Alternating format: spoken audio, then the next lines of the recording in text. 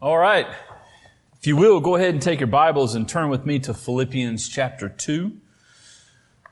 Philippians chapter 2. We're going to take a 4-week break from the book of Acts. Don't worry, we will finish the book of Acts in January. I've got an idea for what we're going to be doing throughout 2022.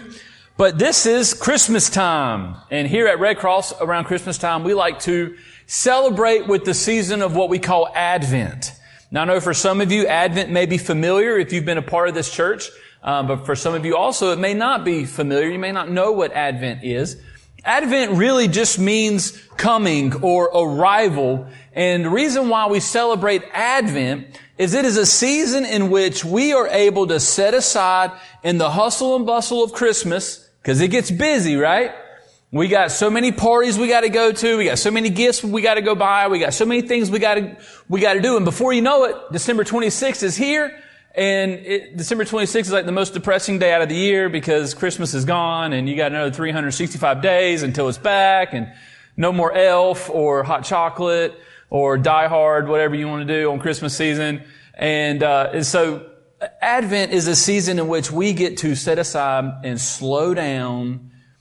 And as we look at the first advent of Jesus, the first coming, the first arrival, we build an anticipation for the second coming of Christ, the second advent. And so that's the purpose of Advent. We slow it down and we take a season in which we look at what the true and real purpose of Christmas is. And so this year we're going to look at a series that I'm titling The Real Christmas Story.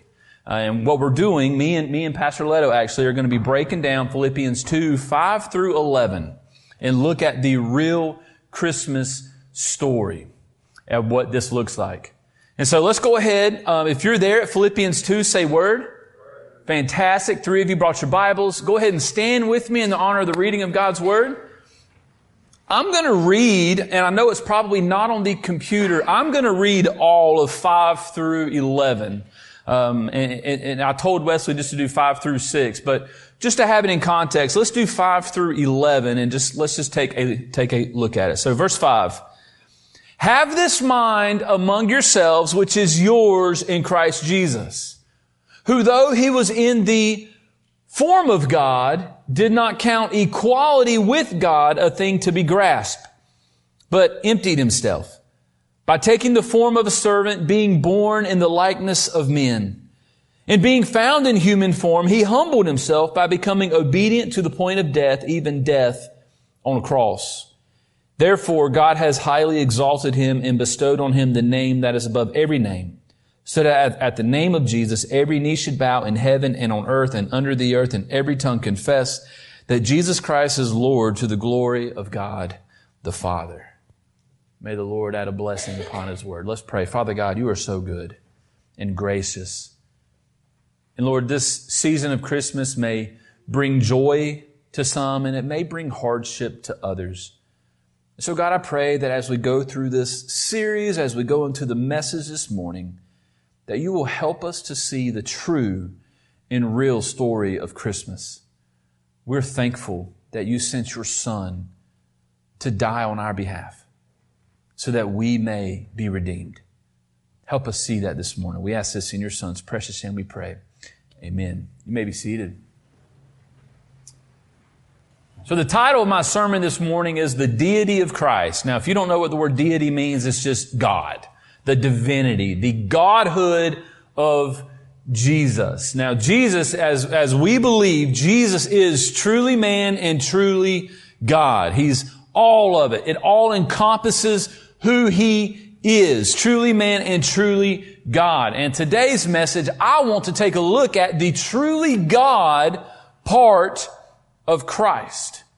And so here's the main idea. We're going to go ahead and jump into it. The main idea I've got for you this morning is this. Because He is God, only Jesus could bear the sins of His people. Because He is God, only Jesus could bear the sins of His people. Now, when we look at this passage in context, verses 5 through 11, Paul is writing this to the church of Philippi, and he's writing this in in a manner of helping them see other people as more important as they see themselves. If we look at verses 1 through 4, it says, "So if there is any encouragement in Christ, any comfort from love, any participation in the Spirit, any affection and sympathy, complete my joy by being of the same mind, having the same love, being in full accord and of one mind. Do nothing from selfish ambition or conceit, but in humility count others more significant than yourselves. Let each of you look not only to his own interest, but also to the interest of others." And then we go to our passage today. "Have this mind among yourselves, which is yours in Christ Jesus." Have this mentality that Christ has. He did not count himself more than others. He counted others more than himself by stepping down from glory into humanity, living a perfect life, dying the death that we deserved to purchase and redeem, as you saw earlier in the New City Catechism, the church, the people of God. So the main idea, because He is God, because Jesus is truly God, only Jesus could bear the sins of His people. And that's the first part of the real Christmas story. Yes, when we look at the Christmas story, we are amazed at reading about Mary and Joseph and the story of them having to come to Bethlehem, and then Jesus being born and the shepherds coming. And then a couple years later, can I say this? A couple years later, the wise men came. So at the nativity scene, the wise men are not there. If we read our Bibles correctly. Sorry, I got a pet peeve about that. If I walk by somebody's nativity scene and the wise men are standing there, I seriously knock them out of the way. I'm not joking. But that's neither here nor there. But that's the Christmas story that we grew up with, right? Or we may have grew up with the Christmas story of Santa coming on the roof and then the click, click, clack or whatever. And anyways, today, the real Christmas story is about Jesus coming down from glory, taking on humanity, dying, rising again, ascending, and being exalted. That's the real Christmas story. So because He is God, only Jesus could bear the sins of His people. So this series, I'm hoping, is going to be doctrinally heavy. That's our intention. Today, I wanted to talk about the deity of Christ, the divinity of Christ. Pastor Leto next Sunday is going to preach on the humanity of Christ. We're going to look at verse 7 next week. How Christ has taken on flesh. So I'm not going to say anything more about that because I want Him to take that. But today, we're going to specifically look at the deity of Jesus. Number one, He eternally has been God. He eternally has been God. Forever and ever. There never was a time where Jesus was not God. Jesus eternally pre-existed before His birth in that manger. In fact, Jesus was part of creation as Creator. Never was there a time where Jesus wasn't. He has eternally been God, and He eternally will be God. So when we look at Philippians 2:6, who though He was in the form of God, He eternally has been God forever. Now there are religions out there who even claim to be Christian that will say that Jesus was not always God. Some will say that He is a little g God. Some will say that He is the angel Michael in flesh. Some will say that He's never eternally existed, that He was just a good man, a good teacher. But here, through God's Word, He eternally has been God. John 1 through 4, in the beginning, when? In the beginning was the Word was with God, and the Word was God. He was in the beginning with God. All things were made through Him, and without Him was not anything made that was made. In Him was life, and the life was the light of men. Who's the Word? Jesus. We learn later in John 1 that the Word became flesh and dwelt among us. John's intention in verses 1 through 4 is to show us that Jesus has existed eternally and has been God eternally. Jesus said in John 8:58, "Truly, truly, I say to you, before Abraham was, I am."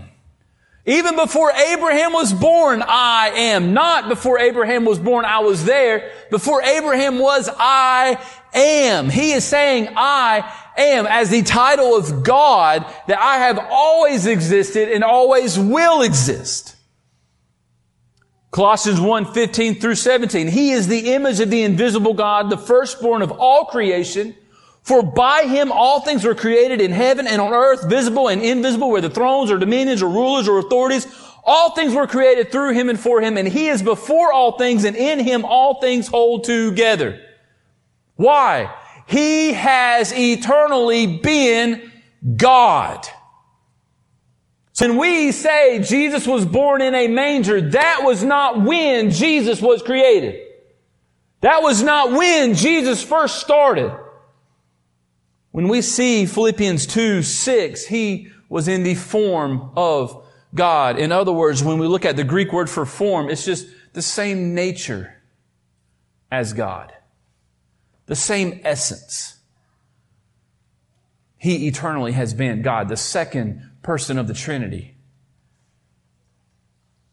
In Hebrews 1:3, He is the radiance of the glory of God. This is beautiful. Hebrews 1:3. He is the radiance of the glory of God and the exact imprint of His nature. And He, Jesus, upholds the universe by the word of His power. After making purification for sins, He sat down at the right hand of the Majesty on high. Church, Jesus has eternally been God. For some of you, this is Christianity 101, but for others of you, it may be the first time you're hearing this, hopefully not under my preaching. But you may be here this morning, you've never been taught that Jesus has eternally been God. That, when He was born, that's not the first time that He existed? No, He stepped down from glory. I'm one of those theologians, if you want to say, that believes whenever in the Old Testament it talks about the angel of the Lord, I would be okay with it being Jesus. That is the presence of Christ there. Because He has eternally existed and has eternally been God. Number one, not only has He eternally been God, number two, He's equally with God. Equally with God. He's not when we say the second person of the Trinity, we're not saying that like He's of second importance or second in power, or that He even has this subordination under the Father. He's equally with God. He was in the form of God. And when we look at the second half, He did not count equality with God a thing to be grasped. So I want to break this down. I know that part of the verse sounds like, what? Like, what does that mean? That He did not count equality with God a thing to be grasped. Well, first, I want to say He's equally with God. It's not saying that He's not equal to God. He is. John 5:18. It says this is why the Jews were seeking all the more to kill Him, Jesus, because not only was He breaking the Sabbath, but He was even calling God His own Father, making Himself equal with God. This is why they crucified Him. This is why they had a problem with Him. Because according to Judaism, according to the Pharisees even, it was blasphemy to even claim that you're God. And this is what Jesus was doing. He wasn't lying. I am God. I'm equal to God. He did not count equality with God a thing to be grasped. He's equally with God. And number three, He did not exploit Himself as God. That's what that verse means. That He did not count equality with God a thing to be grasped, a thing to be held on to, clung to. He did not count His equality with God as something to exploit over people. And we're going to talk more about this next week when we look at the humility of Christ taking on flesh. But when we start here, we start where He is. That He's on the throne. That He's wearing a crown of glory. And He's ruling and reigning as part of the Trinity. But He did not exploit His royalty. Yesterday, I had to do a project for my missions class in seminary. I had to have a worldview conversation with somebody of a world religion. It couldn't be Mormonism. It couldn't be Jehovah's Witnesses. It couldn't be any of those. It had to be like Buddhism, Hinduism, Islam, religions like that. And so I was like, I live in rural Stanley County. Like, they wanted us to end up in a coffee shop and by God's providence have a conversation with somebody. Into the coffee shop. Buddhists and Hinduists and all of them, they don't come into our coffee shop. They're not really predominantly in this area. So I ended up having to call a Buddhist temple. And I was like, hey, I got to have a conversation with somebody. I'm very curious about your faith. And it sounded like, I made sure to tell them I wasn't I didn't say it, but I made sure to not say that I'm a pastor. I was just like, I need to talk to somebody. Can I just have a conversation? And this lovely lady named Lauren was able to have a Zoom call with me. Well, when we started talking, I told her, I was like, look, I'm going to be transparent with you. I'm a Christian pastor. And I know what I believe. I'm doing this as an assignment. You were my last minute, go-to because I couldn't find any Buddhists in my area. And so we had a good conversation. Long story short. Come to find out, Buddha was once a prince. He was once in royalty. And what he ended up doing is he stepped down from royalty to become like a peasant, to find a way to end all suffering. And he went out into the jungles and all that, and he meditated, and he failed in some areas, but then he got better in others. And according to Buddhism, he encountered enlightenment. That's the goal of Buddhism, to enter nirvana. Okay. And this lady actually told me that the Buddhist view of nirvana is better than the heaven of Christianity. And I made it clear to say, I don't think you truly know what heaven is. But we had a great conversation. Through that conversation, I shared with her how in Christianity, we believe Jesus is somebody who eternally existed on a throne. Not as a prince, but as king and as God. And He set aside His crown to come down, to take on human flesh, to not just not just to provide a way to end all suffering, but to provide a way to where we can be redeemed from our sin and shame. And so I try to share, there's a little bit of comparison there. And then she was a little adamant to tell me that, well, Buddha existed before Jesus. I was like, no, Jesus created Buddha. Jesus told Buddha, I'm God. So, Jesus did not exploit Himself as God. He did not see His royalty as a means to cling because, and let me kind of lay it out in layman's terms. He did not look at us as a sinful and lost and broken people headed on a destruction to hell and think to Himself, you know what? I'm going to let them do them. I'm good. I'm ruling and reigning. I don't need anything. We have to understand the self-sufficiency of God. He does not need us. He doesn't need our worship. He doesn't need our praise. He doesn't need our service. He's self-sufficient in Himself. He's a happy introvert, if you want to think about it like that. He's happy in Himself. But Christ, as God, did not look at His throne and say, you know what, I'm comfortable. I'm just going to let them do them. Instead, this is where a little bit of the application comes. That's why you're like, wow, we got through 3 points pretty quick. I want to apply it. Instead, He laid aside His crown of glory to step down into humanity to take on a crown of thorns on behalf of you and me. When we look at Christmas, when we celebrate this time, we are reminded, as we should be reminded every day, that our Lord and Savior humbled Himself by setting aside His crown, setting aside His royalty even. He didn't relinquish it. He didn't give up His divinity. He just didn't cling to it, as in, this is what I'm holding on to. No, He came down as truly God in flesh. I mean, that shows compassion. That He's willing to give up the security of heaven. That He's willing to give up not having to suffer and come down and suffer. When we see the divinity of God, we don't see a king that we would normally see. We see a king who is willing and able to lay it aside, to give it up for a season, to come down and suffer.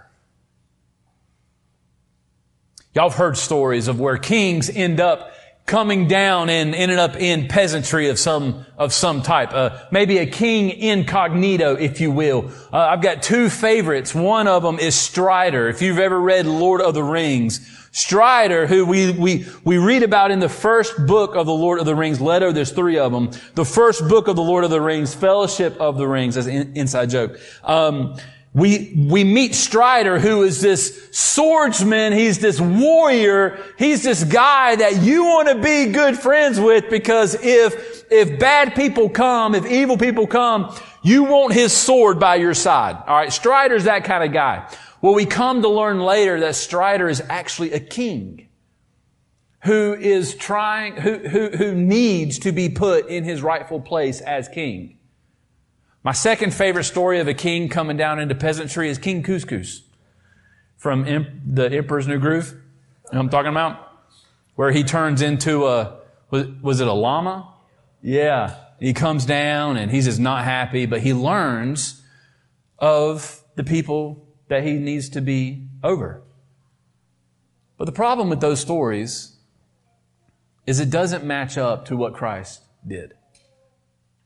These stories are about kings who lost their kingdoms. Christ never lost it. These stories are about kings who need to understand and learn who their people are. Christ came down because He knew who His people are. Imagine what Christ knew about you. Your sin, your shame, your darkest secrets, only you know. Maybe those things that you've never told anybody about, those dark thoughts that you've had. Christ knows them all. Knows all of them. He knows the sin you're going to commit, and He knows the sin you've already committed. But yet, in all of His glory and splendor, this king lays aside his crown of glory to take on a crown of thorns so that He may purchase you. He didn't see anything good in you. Nothing. He didn't draw you close to Him because He thought, you know what, I could really use an Evan Early on my side. That's not what He thought. No, God, in His infinite grace and mercy, steps down from His divinity. Truly God, still, no subtraction. He's still truly God. But He takes on human suffering because He wants to redeem you. Because He wants to save you. See in verse 8, being found in human form, He humbled Himself by becoming obedient to the point of death, even death on a cross. This wasn't obligation. This was willingness. This was love. a king who steps down off his throne to purchase you by his blood. That is love. What we see through this is God is not a grasper. He doesn't grasp onto his divinity and just doesn't want to let go. He's a giver. God is not a grasper. He's a giver. And he gives ultimately, the ultimate gift, the gift of himself on the cross. Our rescue of sin and death required that Christ would come all the way down to where we are. It required for him to step off of his throne. There was no other way. Christ stepped down for you and me. He left heaven to lay aside his crown of glory and to receive the crown of thorns that we may be rescued from sin and judgment. And church, that is the real story of Christmas. That the greatest gift was not laid under a tree, but was laid on a tree. That the greatest gift we could ever receive was one that was given not because we deserved it or that we earned it, but that he freely wanted to give himself to us. You ever bought a gift for your worst enemy? I'm not talking about husbands buying gifts for your wives. Don't bring that up. But seriously though, have you bought a gift for your worst enemy? You ever done that? A good gift, not a prank, but a good gift. No, probably haven't. God gave his life. Christ gave his life for his worst enemy. The King came down to where we are, from on high to down low, for us. So this Christmas, I know this Christmas might be different for some people. You might not get the gift you've been asking for or wanting for. My son is wanting a game system that is used. You don't buy them brand new. We're not going to find it, more than likely. Sorry, Jaden. He's probably not going to get the gift that he wants. But the greatest gift that I can give my kids, the greatest gift that I can give my wife, is not even the gift of myself. I can give my time, I can give my money, I can give my presents. My wife doesn't care about my presents. But I can give them the love of Jesus. And I can show them who Jesus is. The greatest gift that we can give somebody this Christmas, the greatest gift we can give somebody today, is the gospel of Jesus Christ, of the one who stepped down from on high to come down low to where we are. It takes a lot for someone to do that. Because he is God, only Jesus could bear the sins of his people. That's the true Christmas story, guys. You never thought Christmas would encounter Easter, right? But it does. Christ has eternally been God. He is equally with God, and he did not exploit himself as God. And we praise God for that. Let's pray. Father God, we pray that you would help us this morning to see your true self, your divinity. God, I pray that you would help us to understand and to be in awe of how your Son laid aside his crown of glory to receive a crown of thorns. And he did this that we may be rescued from sin and judgment. God, help us. Help us to be in awe of that this morning. We ask this in your Son's precious name we pray. Amen.